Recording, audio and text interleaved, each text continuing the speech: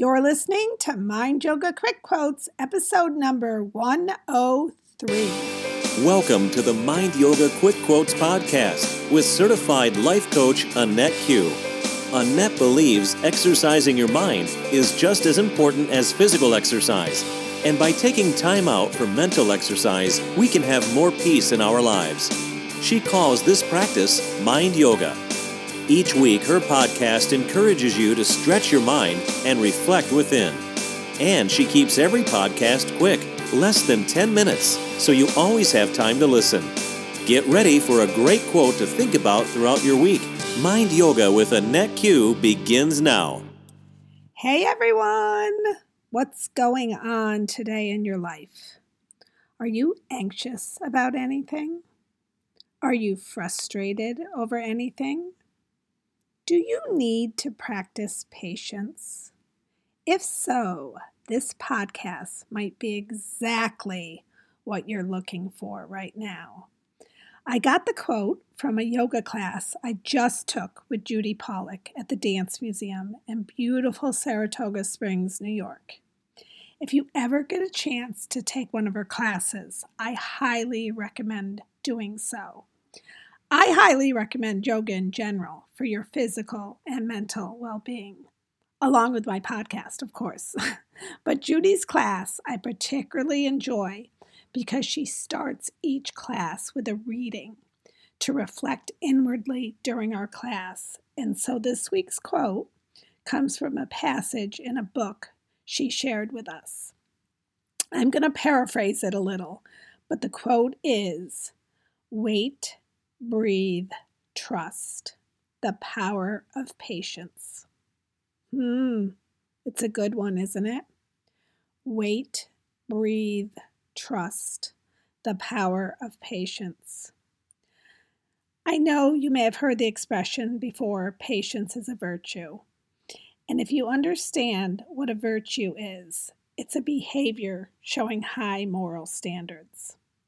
And although I'm sure we would all like to think we demonstrate high moral standards every day, I ask you to stretch your mind right here and now and answer the question, how much patience have you practiced lately? I deliberately use the word practice in this question because there is a difference between saying we have patience and actually practicing and demonstrating it. And I also think patience is harder now more than ever for us to practice. But why? Why is patience suddenly harder for us to practice than even a few years back?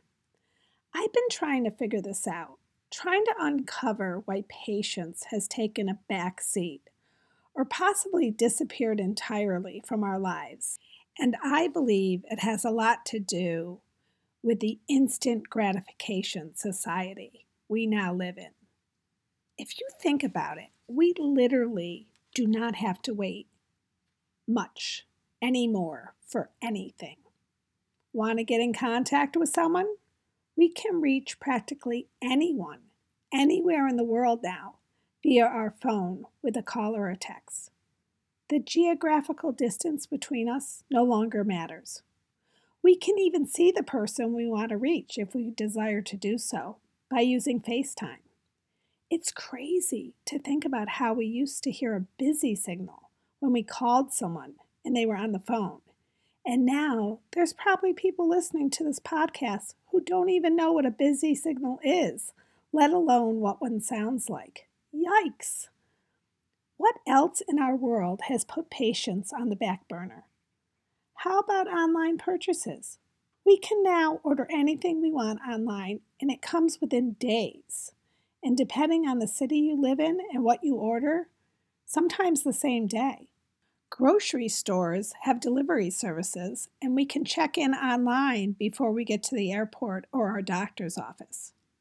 So with all this instant gratification, and I could give more and more examples, but you get the point, we have forgotten how to wait. We no longer sit back and ponder the answer to questions, but rather we're like contestants in a game show, buzzing in and reacting to everything in our lives as if we will win a prize by doing so. We've forgotten how good waiting can actually be. The frustration we feel waiting is all self-inflicted. We only get annoyed waiting because of the thoughts we have when we are waiting. We want to avoid feeling uneasy, so instead we react versus responding. We let our first thought be our final answer, and we don't stop and let things just be. We force solutions instead of seeking answers. But when we react instead of respond, we often find ourselves regretting our reaction. We often don't like waiting to respond because it's uncomfortable or we don't want to think about it anymore. And here's the best part of waiting. You don't always have to think about how you're going to respond. By waiting, you can sit back and let the answers come to you. What does the quote say to do after wait? It says to breathe. That's right, breathe.